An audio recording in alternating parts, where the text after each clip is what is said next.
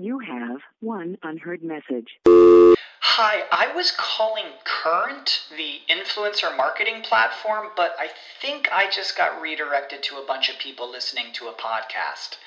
Well, anyways, I was calling Current because I was told they could help get my brand set up on TikTok Shop, and even build out an affiliate program of content creators promoting my brand, and even have those content creators go on live streams and promote my product there. Wow, I could really use Current. I also heard that the brands they work with are making millions in sales. I guess I'll just go to their website at current.tech. When you need mealtime inspiration, it's worth shopping Kroger, where you'll find over 30,000 mouth-watering choices that excite your inner foodie. And no matter what tasty choice you make, you'll enjoy our everyday low prices, plus extra ways to save, like digital coupons worth over $600 each week. You can also save up to $1 off per gallon at the pump with fuel points. More savings and more inspiring flavors make shopping Kroger worth it every time. Kroger, fresh for everyone. Fuel restrictions apply.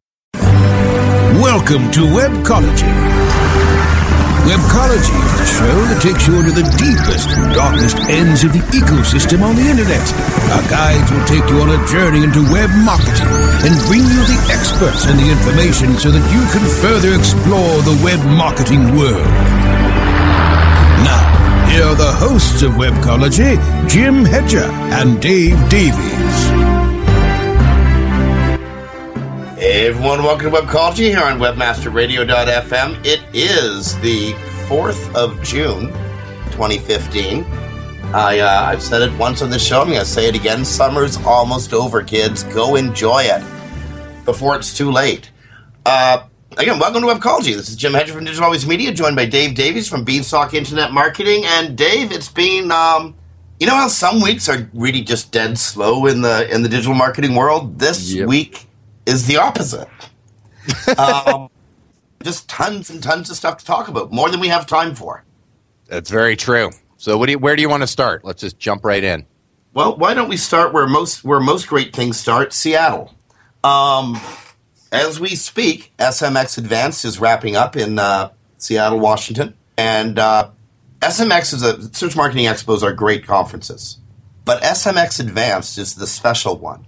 It's the advanced they don't call it SMX Advanced for nothing. It's where the seriously hardcore search information is talked about and discussed and understood by all attendees. And from SMX Advanced, some great announcements, some extraordinary announcements. We know now that Panda's pending, that Google wants to make Penguin constant, that you can cloak via mobile, and that Mobilegeddon was bigger than anticipated or reported. 4 things that came out of SMX Advanced. Yeah. Any one of them being a huge topic in and of itself. And you know what? Let's go back in time here just for a split second. Back to, I think it was 2008, 2009, and it was at SMX Advanced where the PageRank bleed or PageRank evaporation came out, where don't put nofollow on your own internal links. That was the news that came out of that one. It definitely is, for people who can't attend, it is the show to pay attention to. It's where neat stuff comes out. And this is where you learn that you can cloak, right? I mean, as you mentioned, it's where you learn that's okay to do. Who'd have thought that was going to be one of the unintended consequences of Google's move to mobile, eh? Yeah, indeed. You know what? We should specify what we mean there, so we don't have a bunch of people going off and cloaking. It came out at SMX Event, and Jim, make sure correct me if I'm wording this a bit off, but it basically came out, and I can't remember who it was over at Google, because there was a lot. You was, we were all paying attention to that was coming out of there. But Google basically came out and said we can't tell which site you're feeding, so we're basing our mobile rankings on your sort of results on the desktop, but we can't really tell what you're presenting in mobile. So really, you could be presenting a completely different thing in mobile than you are on the desktop. Which the only logical conclusion from that is, oh, I can put following exactly what they've said. I can put something different out on a mobile device than I would be putting out on the desktop. That's called cloaking. Right? And I mean, I don't know how, like, as long as I've been in SEO, and we're going back to like 2000 here, I'm sure, Jim, as long as you've been, that was one of the cores that they said not to do. And now they're saying we can't tell. Now, for the audience, those who weren't around back in the serious cloaking debates back in the early 2000s, cloaking is when you serve up one set of information for the search engine to see, yet the page user, the page visitor, sees a totally different set of information. It was Gary Ills, who sort of has taken over as the conference representative from Matt Cutts. It was he who said this. And he wasn't saying that you can cloak, but he was admitting that Google really doesn't know what's on those mobile pages. Right. You know what? That is a much better way of saying it. We weren't being given the green light from Google. We were being given a we can't tell from Google. Warning. I mean, like, understand, Google's going to figure this out eventually. And when they do, a silicone hammer is going to fall on some people's heads, I'm sure. Oh, yeah. I mean, heck, I wouldn't be surprised if they were about to deploy the solution to it and just kind of wanted to see. That would be sneaky, eh?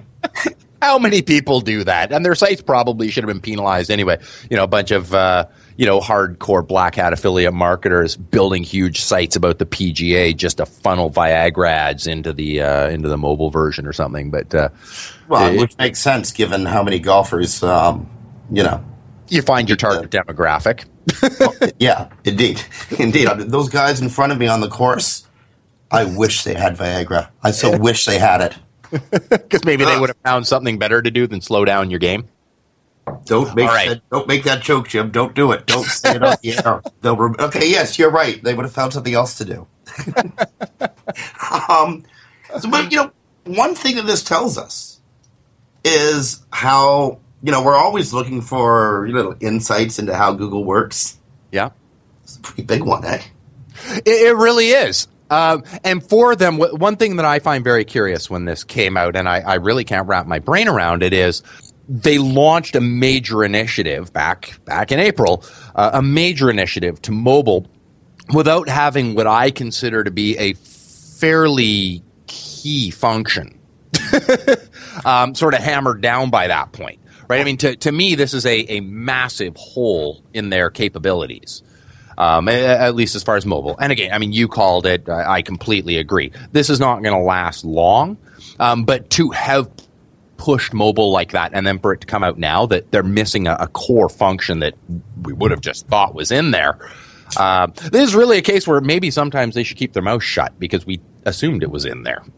So I assumed they could do that because it only made sense that they could sort of tell, is it the same thing? But I can only imagine that they've tried to build that in the past and then found, hey, there are times where you need to provide a different experience in mobile. There's times where the content is going to change because it's mobile.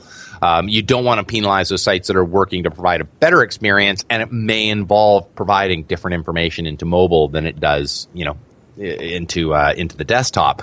But they're definitely going to have to figure something out here, and fast, because that's just ripe for abuse.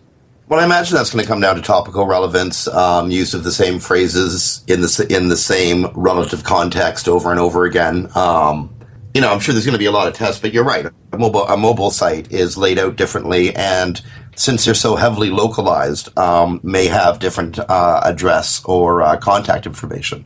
Yeah. If it's an e-com site, JCPenney in one community may carry completely different stock than a JCPenney in another community. And that sort of differentiation between a desktop site and a mobile site is okay.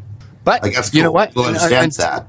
Indeed. But if you're way off on text and way off on context, topic, and intention, or like you said, Dave, putting up PGA sites to sell Viagra, that's cloaking. And they're going to come down on you for that.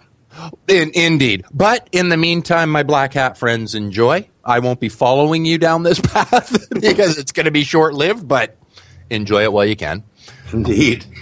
Another thing that gave us a whole bunch of great insight into how Google works.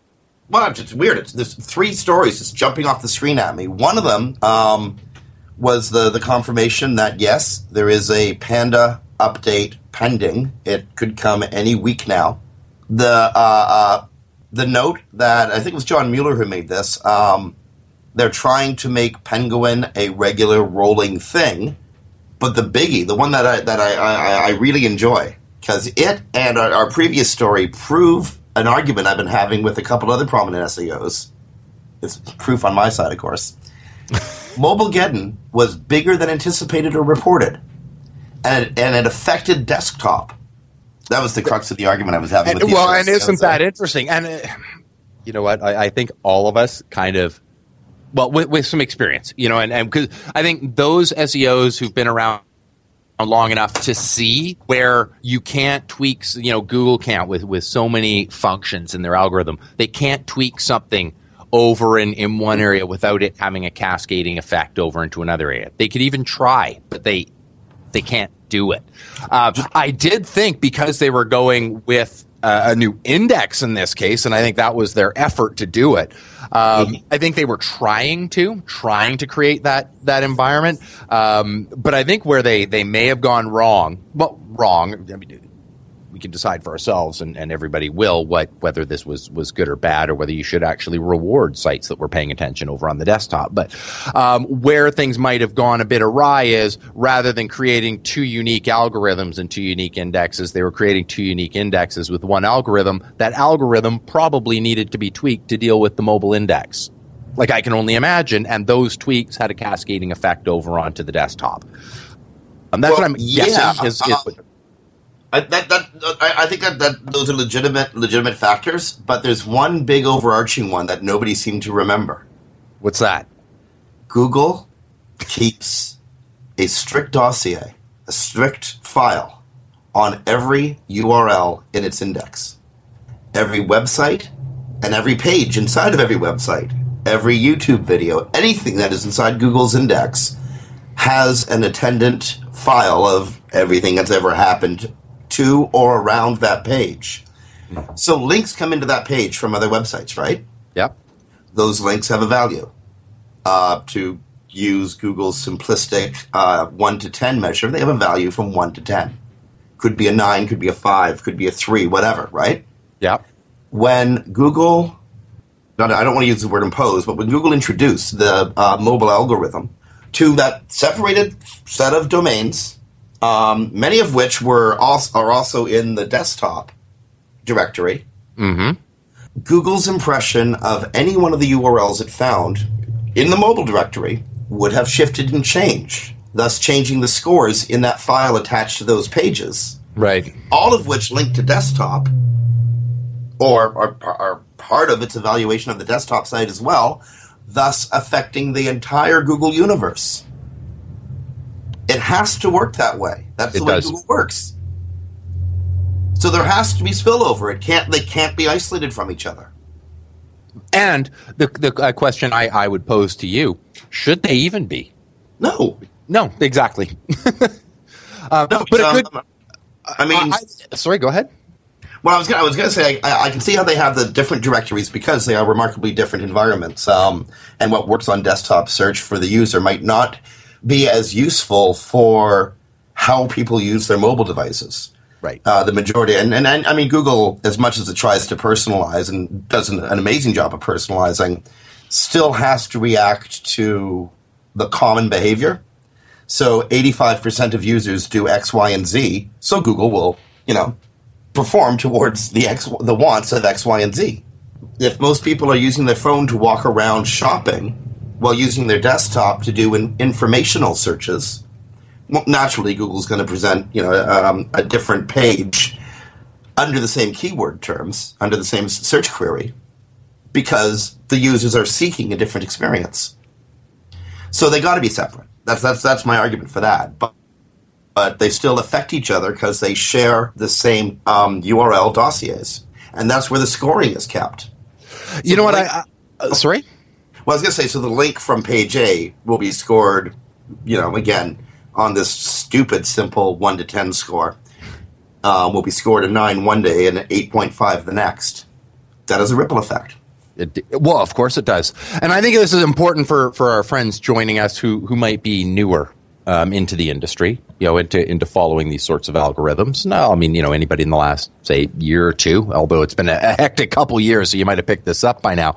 I mean, I think this exactly is a great introductory example or salient example of the fact that you cannot treat any two areas of SEO as unique in and of themselves, as something independent of the other areas. You can't treat content different than links, different than social, right? Like, you cannot treat these things differently.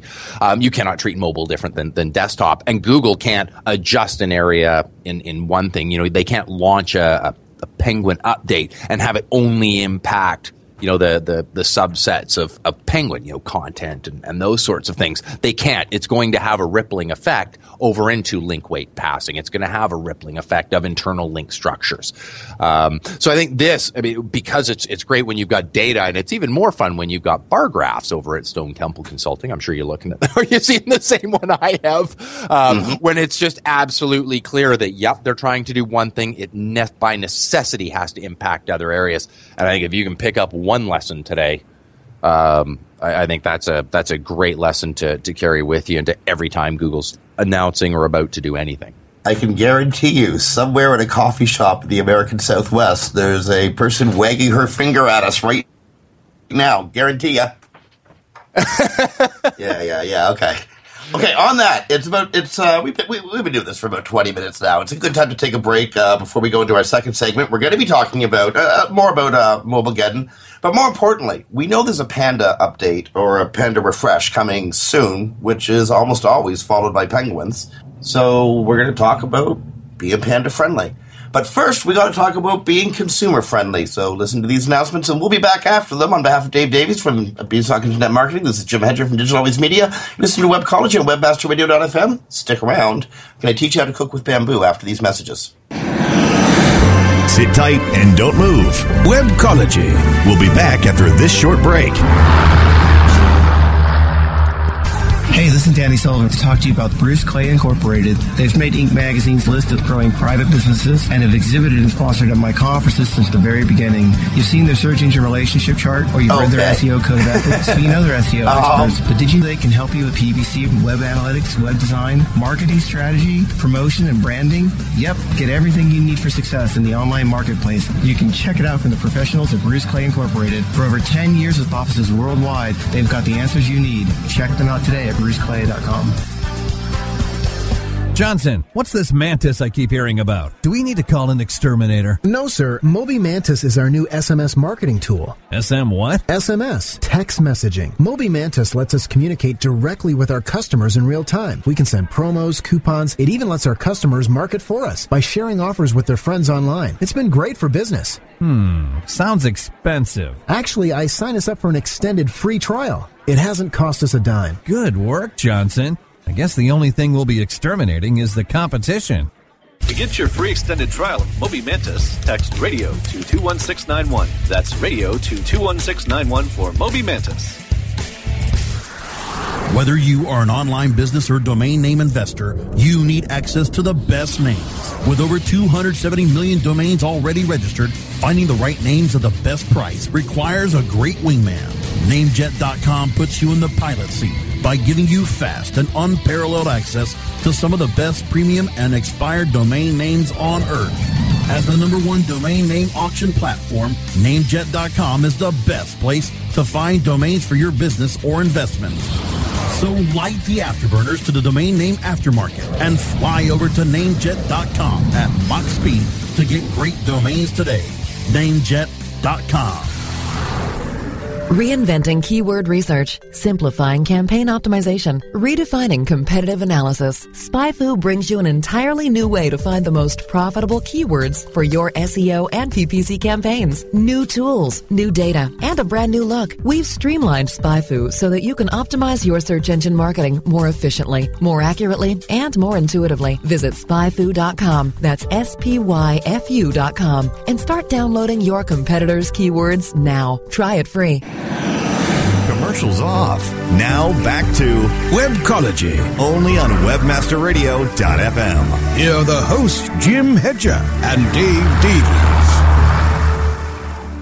Hey everyone, welcome back to Webcology on WebmasterRadio.fm. It's the 4th of June, 2015. Sorry to let you all know, the production studio is on the road this week, and so I understand that some of you could hear me during the last commercial break. That's always fun. Anyway, one of the things that came out of SMX Advanced, terribly interesting thing, Google wants to, or has announced that in the coming days or weeks, we're going to see a Panda refresh. That's kind of refreshing, eh? Yeah, no, it definitely is. These things are always exciting to those of us in search, right? When you have the big, there's the big ones now. It used to be, you know what? I'm starting to liken these, although they're a little less frequent and not quite as predictable, to back in the old days, back when we, used to be dealing with Google dances, right? And you could predict what was going to happen, and you could sort of see it all coming in. It hits that, and now we get a chance to see it. The thing that I do like about these ones a little more than the old days with the Google Dance is we know what they're called, and we can predict them a little better what they're going to hit. And there's a bunch of interesting articles out now. I'm sure you've seen a few of them. How to survive Google's pending Panda update, and this, that, and the other thing. Although I find it funny because it's coming out, as they come out. They sort of hit an odd sort of scenario where it's like by the time you would be reading it, it's too late, but it's okay. By the time you hear that the update is about to roll out, good luck to you. But for what it's worth, there will be more refreshes and more updates, and we'll learn more from this update as well. But it's never too late to start practicing good advice, eh? Well, no, that's very, very true. And I think it is an opportunity. Sometimes it sucks, right? Like sometimes, you need to pull off a Band-Aid and you need to be told your kids are ugly, right? Like these things can be hard, but understanding what's going on. And it's one of the things that I really like about knowing which updates, whether it's Panda, whether it's Penguin. And they are telling us a little bit more now when they're giving us those names. And when we can see, did we go up? Did we go down? Which pages won? Which pages gained? Especially if you are an SEO and you have multiple sites to look at, like you or I do. If you only have one or two, it's a little more painful because you can't look at multiple things. But in which case you just got to read, and listen to some great radio where we'll cover these things after the updates. But it does give us a chance. We know Panda's coming. It might hurt a little bit from time to time because we'll see things and, things may drop, things may go up. And that's obviously not the painful one, except for the person that you went up and replaced. But knowing what they are does give us that opportunity to at least know where to look, right? If you see things go down, if you see things go up, you know how to analyze what's going on with your site. And that's, I think, a big win for us. Panda updates are all about quality, the quality of a website. But, users got to ask themselves, what does that mean exactly? Everyone immediately equates it with content. Is it quality content? Is it good content? Well, that's a factor. But there's more to quality website than just content. Although, content is so extremely important. But again, the Penguin or the Panda is looking at more than just the content on page. Dave, when you're thinking about Panda, beyond content, what's the first thing you think of? I generally think of users, like user experience, page layout, things like that. That's my first go-to, and it's great. I mean, you hit one of those spots where even if this Panda doesn't look at those factors any deeper than previous ones do. Hey, if I'm looking to users and their patterns and making sure that any ads that might be appearing on the page are conforming to what Google's guidelines are and that I'm providing a good experience for the user. My worst case scenario is it doesn't gain me rankings right now in the next Panda refresh, but my user experience is better. Well, indeed. So that will help a number of other factors that exactly. That actually Google looks at on a day-to-day basis, but are also a part of their quality assessments. How much time are people spending on the exact piece of content, and what are they doing thereafter? Exactly. And now rumors are out, and I'll be interested just in your take on this. I believe it was probably about a month ago anyways, one of the folks over at Google said we don't take your analytics and bounce rates into consideration when we look at whether a site is working or not, whether we should rank it or not. I personally don't believe them. I do think it makes perfect sense as a quality signal. I don't think having Google Analytics is going to be the catalyst to your downward fall if your experience is bad. I think it's Google knows when people are at Google. Google knows when people are back at Google. Google knows when people clicked your site. Right? They know all these things, so why wouldn't you put that in there, right? And go, okay, they clicked on this link and they were back 20 seconds later. That obviously didn't work out for them. So they've said no. What do you think? I have to think that's part of the quality scores.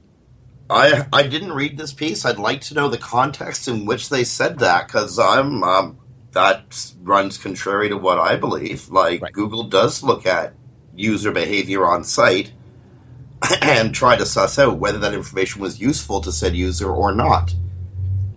How can they not be doing that? They've said over and over again in years past that they did, and it makes great sense. Yeah. Now, maybe they're not using your analytics, but I can't imagine they're not using their own. And I'll, on the next commercial break, I will dig up that piece. I'll forward it to you, Jim, and we can just make sure we don't want to steer people on the wrong path, and I'll make sure that I give it a little review, make sure we're not passing anything wrong. That's how I remember it. It was a month ago, but you know what? It's been a big month, so indeed, and I would love to see it. That's a stunning admission on Google's part, and it runs contrary to how most of my career I've understood how Google works. Fortunately, you know what? Even if it did work out that way, again, it's just one of those things where you'd be looking, going, "Hey, I've got a high bounce rate. Address it." Even if it doesn't impact search. Yeah. Anyway. Yeah, important to note, sometimes it doesn't matter what Google thinks. It's about the users. Like, those are the people who are spending the money on your client's website, buying your client's service or buying your service or products. Yeah. So their experience is should be primary over Google's experience. Oh, yeah. I know, and it's hard to say that, isn't it? One of the first user experiences. It is the first thing I look at as well. So I'm going to say one of the second things I look at, and it's kind of hidden. Okay, this is you mightn't think about this. We know that Google values really swift load time. The number of reasons, resources. It's easier for them to spider. Easier for them to fetch each document in the site. Better for mobile, etc. Alan Blywythe, in one of his really cool epic rants, hit on this earlier on a Facebook rant, and we don't talk about this often enough. And it is not a direct factor in the algorithm itself, okay? But it does have an important effect on Google. WC3 compliance. Does this page, and more importantly, the CSS in the page, does it comply to W3 standards? Not because W3 standards are the gospel, but if you meet their standards, your page is probably loading hassle-free and quickly. It's funny you say that. You know what? I had actually seen that years back. I went through the painstaking effort of bringing our site into W3C compliance. If you've done that, awesome. That's a lot of hard work. Try WAI after that one. That's a gem. I'm sure Alan's well familiar with that one. That's take W3C and then pull a couple more of your teeth out and try to do that one without Novocaine. But he's spot on, I think, from any. It's not that being W3C compliant works. It's that all that work you just had to do just made everything else easier for the bots and humans. Indeed.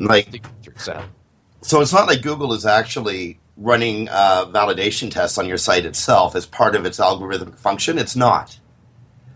But all, as you just said, Dave, all that work you've done is just improved your site and the way it feeds information to the bots to such a degree that they're going through it like a knife through butter, which is kind of what Google has ultimately said. This is what we really want. Yeah. So that's something I check all the time because there's even the best sites you'll probably find something there. Oh, for sure. I would be shocked if you have never run a W3C compliance test before, and it just magically happens to be. I've yet to see it, but I would be absolutely shocked if there was one site on the web that complies that wasn't built to comply. Yeah, and let's remember. Well, I don't know the exact stat, but I'm pretty sure it's like approaching 50% of websites are WordPress sites now. Yeah. They're not necessarily compliant. No. Yeah, and that's a whole other kettle of fish to try and deal with there. I know. I've looked at our compliance, and it's like, I can do some of that. Yep. But, and the fact is, even in WordPress, you can, or Joomla, or Drupal, or whatever, you can. It's just different. It's going to be a very, very different thing to try and pull that in, and you're going to need to dig deep in your coding. But anyway, we won't cover that. Okay, but that is something I look at. That also gives me a good indication of the amount of care that the original webmaster put into the website. What's the next thing? Okay, you did one. I did one. Your turn. What's the next thing you would look at, thinking about getting ready for this or the next Panda update? I've got to go with content. Okay. I just do, but not from the context of as we normally think about content, right? Like, you need to have it just always on the page, because we've talked about that. Nice, good. You've got some good copy. It reads well. It's got your keywords where they place and synonyms, and it's relevant copy and well written. Blah blah blah. I only say blah blah. It's important, but we all know that already. But what is the layout of that content? How have you marked up that content? Are you using schema in that content? Are you using your heading tags proper in that content? Are you positioning it properly with relevant images onto the page? Are you creating a stickiness to that content, which is also interestingly going to affect you as well when the Penguin update comes, because if you've made good content, it's going to be shared. But when I'm referring to the link side, there's some good relevant links. But I think, to me, at this stage of the game, more than just having that copy there, you and I both remember the great days when just having it there, that was enough. Just slap up some pages, tweak some meta keyword tags or whatever, and you were good to go.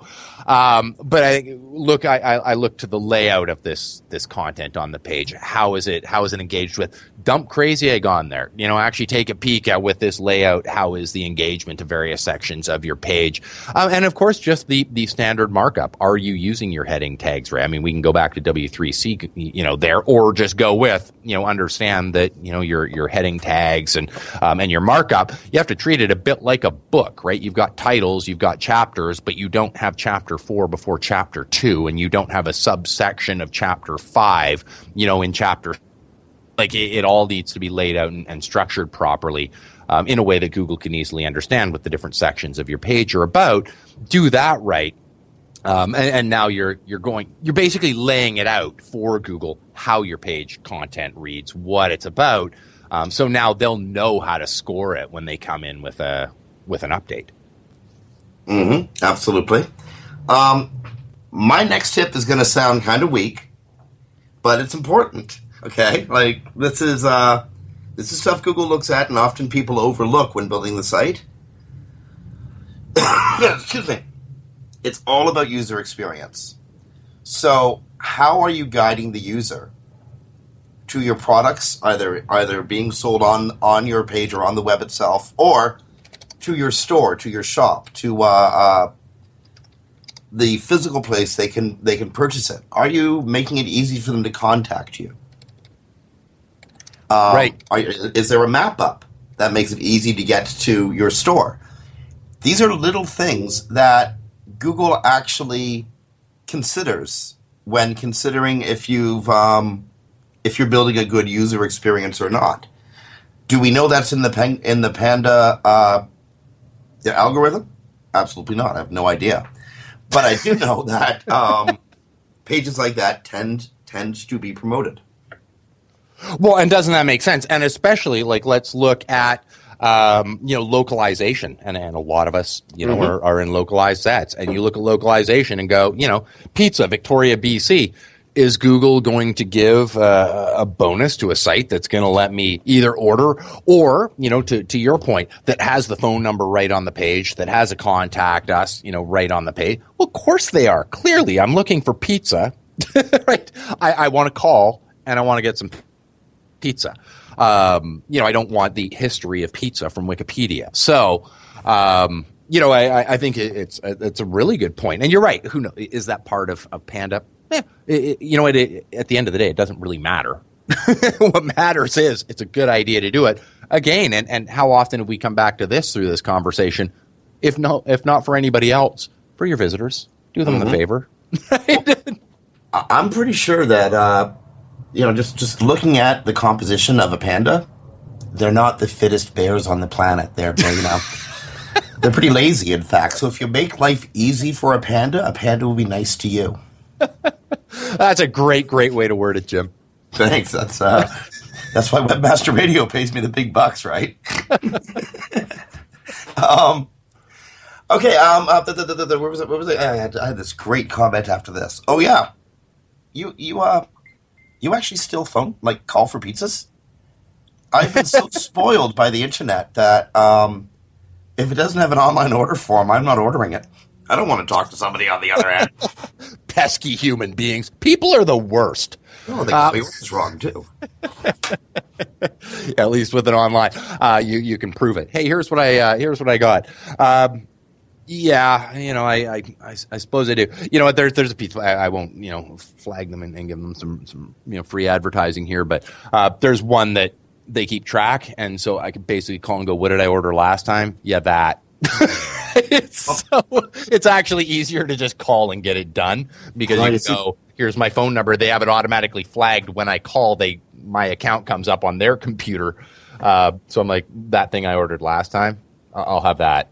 Well, see, you live in beautiful, loving, hippie Victoria, while I live in harsh, judgmental Toronto, like Calvinist Toronto. And I'm afraid when I call the pizza company, they're going to go, "What, you again? Get healthy, buddy." Go for a run.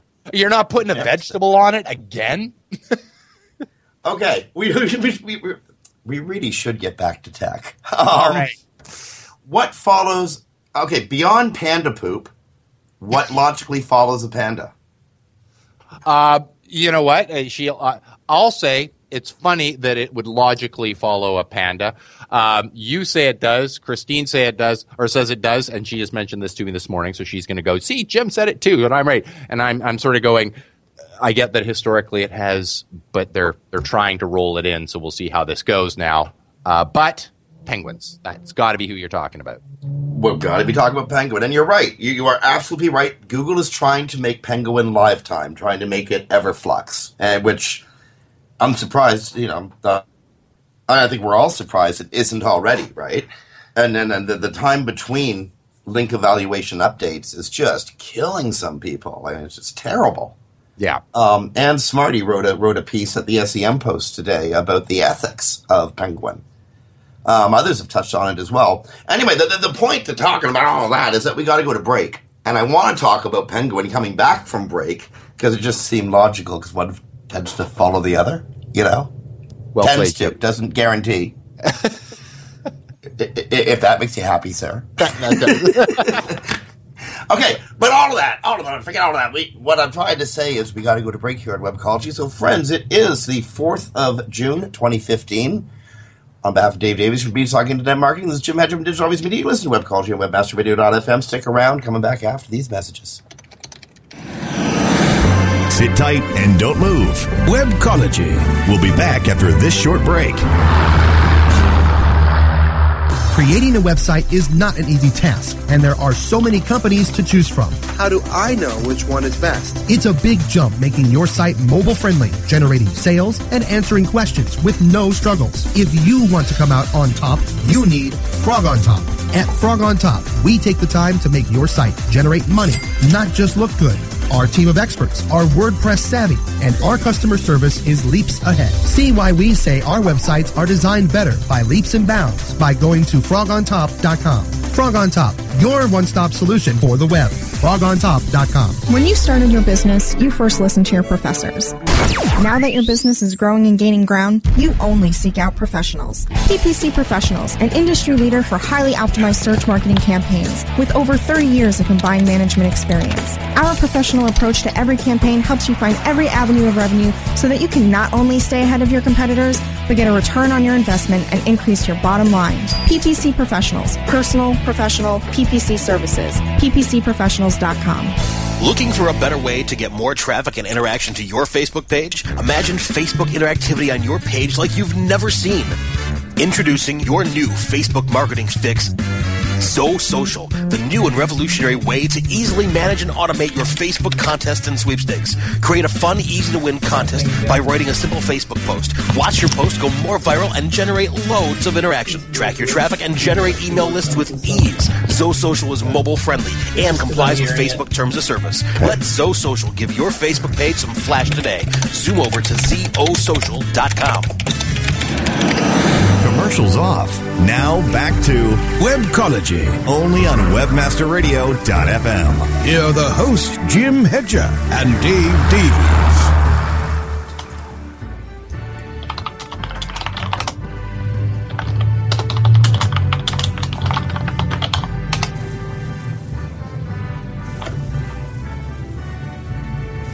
Hey, welcome back to Webcology here on WebmasterRadio.fm. It's 1:45, the top of the hour on the 4th of June, 2015. And we seem to be having technical difficulties, but I think we're on the air right now. We are. Okay, excellent. Okay, we were. First of all, I misspoke. It was Christine Schackinger who wrote the Ethics of Penguin piece. I think I must have, just before we went on air, I looked at my Facebook feed and must have promoted the article. But it was Christine who wrote it. And she's got a point. Think of all those people, Dave. I mean, you must know some of them as clients who got steamrolled by Penguin. Mm-hmm. And there's so nothing that can be done about it, except you work on the problem. But it doesn't solve until the next refresh. Yeah. It's heartbreaking because, we went, 13 months at one point between refreshes? Yeah. So, just do the math, friends at home. Like, a business was doing well on Google, then suddenly it wasn't. Now, maybe they got there through nefarious means. Maybe they didn't. The very first Penguin rolled with a very big brush and swept up some sites that didn't really do anything wrong or weren't using dodgy tactics. So just think about that. You're gone for a year. You're in the penalty box for a year. For an online business, that's death. Really. Yeah. Well, I know, and you know what? It's one of those cases where, for I think a lot of people, and I guess it was kind of good for us as SEOs because you get calls from people. Now they need somebody to fix their problem. Unfortunately, you're also saying, I don't know why it's been 8 months, 9 months, 10 months. I promise it's coming 11 months, right? Like, you get to win and then you get to lose later when it takes that long. But I think it was.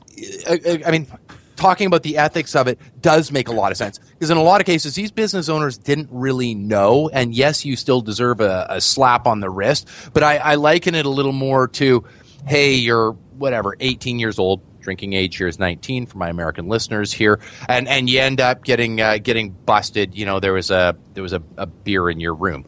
But you didn't put that beer there. Your buddy did, and he stashed it in your room, and you didn't know it at a sleepover. Okay, yeah, I'm your parent.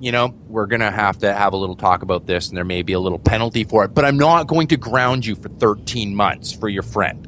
Like, these are business owners who didn't always have full control, and a lot of them didn't. That we were talking to didn't even know what they were doing was wrong. Had no real means of knowing what they were doing was wrong. They just trusted some guy, and then. Then they get a penalty. Hey, fair enough. You deserve a bit of a kick in the butt. You needed it because that's how you're going to fix your problem. but you don't ground that person for 13 months. I don't know if Google intended to or not. Again, this is sometimes the law of unintended consequences affects Google and Google users. For sure. Be they searchers or businesses listed through Google. But the point. Articles like the one Christine wrote on the ethics of Penguin are actually, I think, really useful, because how else are we supposed to communicate with Google? Right. It's not like Google doesn't care about that small business. They do, but they have a much bigger scope of concern, right? But again, it's not like Google is heartless. They know that people's businesses and lives are getting screwed up, and they're not in the business of screwing up other people, unless, of course, those other people are Apple. But honestly, Google is not in the business of screwing over webmasters. It just seems that way sometimes. So one of the things Google is trying to do, and they have to do it, is to move Penguin into the realm of what we call Everflux, where Penguin is just link evaluation is always running in the background based on. I'm not going to say new because it's about 2.5 years old, but based on the Penguin add-ons to the algo, bolt-ons, rather than the old link evaluation that had been running regularly until Penguin 1 was introduced. Mm-hmm. That makes sense, right? Yeah. It was a mouthful. But here's my question, Dave. A question that I don't know the answer to. Huge gap between Penguin 1 and Penguin 1.5 or Penguin 2 or whatever the heck you want to call it. Yeah. Slightly smaller gap between Penguin 2 and the next iteration. Yep. And again, slightly smaller gap between, I believe the last Penguin ran back in November. Somewhere October, November. And so here we are now, yeah. In those times, we have to assume that Google was wrinkling out seams, problems, bugs, and issues. Yep. What do you, and I'm asking an impossible question, I apologize, but I want to leave the question hanging anyway. What do you think they got to do to make this Everflux? Yeah, I mean, that's a great question. I mean, I'm almost, and I'm sure you are too, and so are all our listeners, there isn't really an answer to that we would know. I mean, they've got, 10,000 doctorates of computer science working on these problems. I don't think I'm going to be the one to come in and go, hey, here's your solution, guys. But one of the things that kind of sits in the back of my mind and kind of irks me is if you're having a problem with your algorithm right now, how is it that you can go such large gaps? Like if you're going, this is a problem with our algorithm, how can you not just deploy them frequently as soon as you get a 0.1% improvement? I understand there's more to it than that. Don't get me wrong. But, you can't just flick the switch and go, hey, we can tell right away it's at a 0.2% improvement. You need to test these things. And then they may very well be. But with the infrequency of these things going out, even though there's a shorter duration, we're still talking months here. Remember, it seemed like a long time between Google Dances back when you had to wait for those things. And they were like 6 weeks. Yeah. That was a long one, right? Like I remember one went to 7 and we were in chaos. So I mean that they're rolling them out so infrequently and they're so important and they're having obviously some issues with them makes me really wonder how it can be that infrequent when there are some clear issues with them. But again, I mean you called it before we started answering this question is there are very, very smart people working on this problem. They probably know a lot more about problems than I do. I'm not pretending to be that. My job is just to go, and so is yours and most of our listeners. This is the world we're living in that we got to deal with. I look forward to the day when it's Everflux. Well, though I'm to build on your point, I'm sure that there's a lot of webmasters out there who could be excused for thinking that 10,000 monkeys might bang this out faster, right? The way I figure it, Google, and you got a really good point, like, even if Google can't fix the overall problem, they might be able to mitigate some of the damage. Right. And that's an important point. I don't know why they didn't. I mean, I speculate because doing so might screw stuff up even more. You know, they needed to be sure. But that would be my guess. Like, I got no idea. Oh, you're totally right. Now, you know what? I'm going to take us, because I know we just got a few minutes left, and this is a really, really interesting piece. It's worth noting. Yeah. And it came over from your good friend of mine, Ms. Jennifer Slegg, over on the SEM Post, and it's on the topic of links, and I think it's worth noting. John Mueller, in one of his hangouts, was chit-chatting, and he was asked what I think is a good question. And Jen's take on it was equally good. Now, he was asked the question, basically, if your brand is mentioned on a web page, but it's not linked to, does this count as a link to your website? Good question.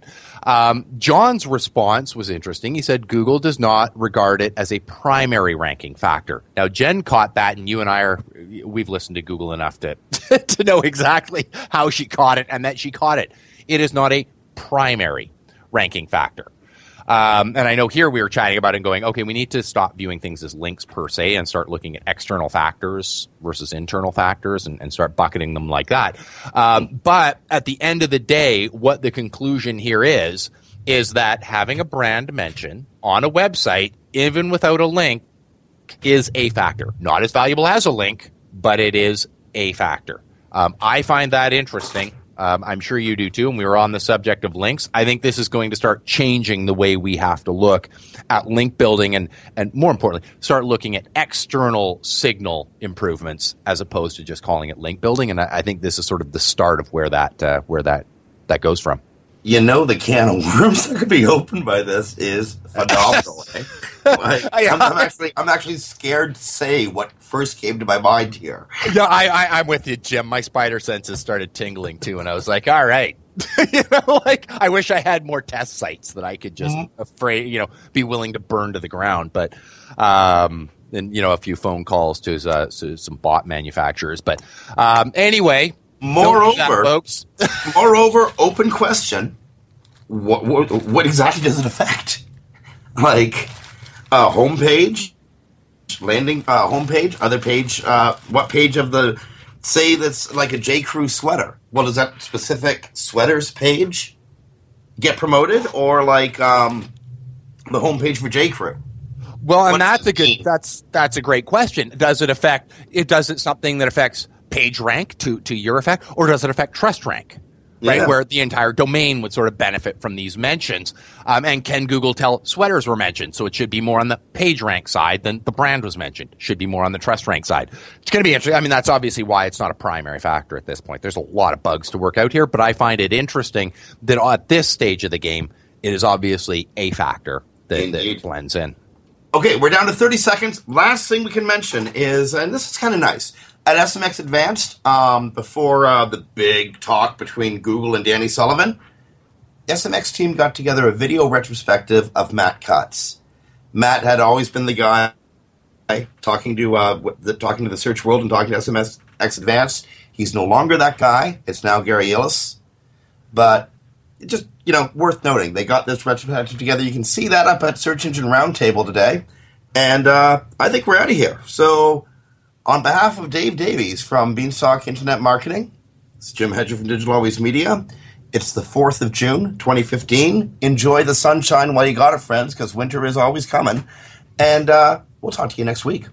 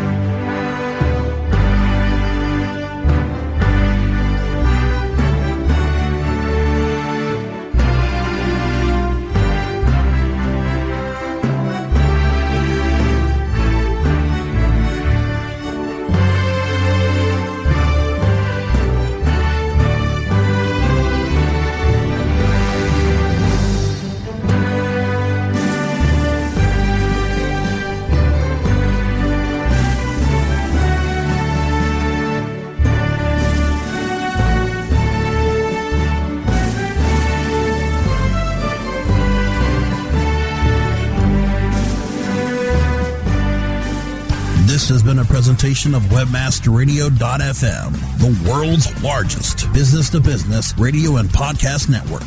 We welcome you to sample past episodes of this program, as well as our complete library of programs, on demand or on the air via our 24/7 live audio stream at www.webmasterradio.fm. The opinions expressed on this program are those of the guests and hosts and do not necessarily reflect those of WebmasterRadio.fm's management or sponsors. Any rebroadcast or redistribution without authorized consent of WebmasterRadio.fm is prohibited.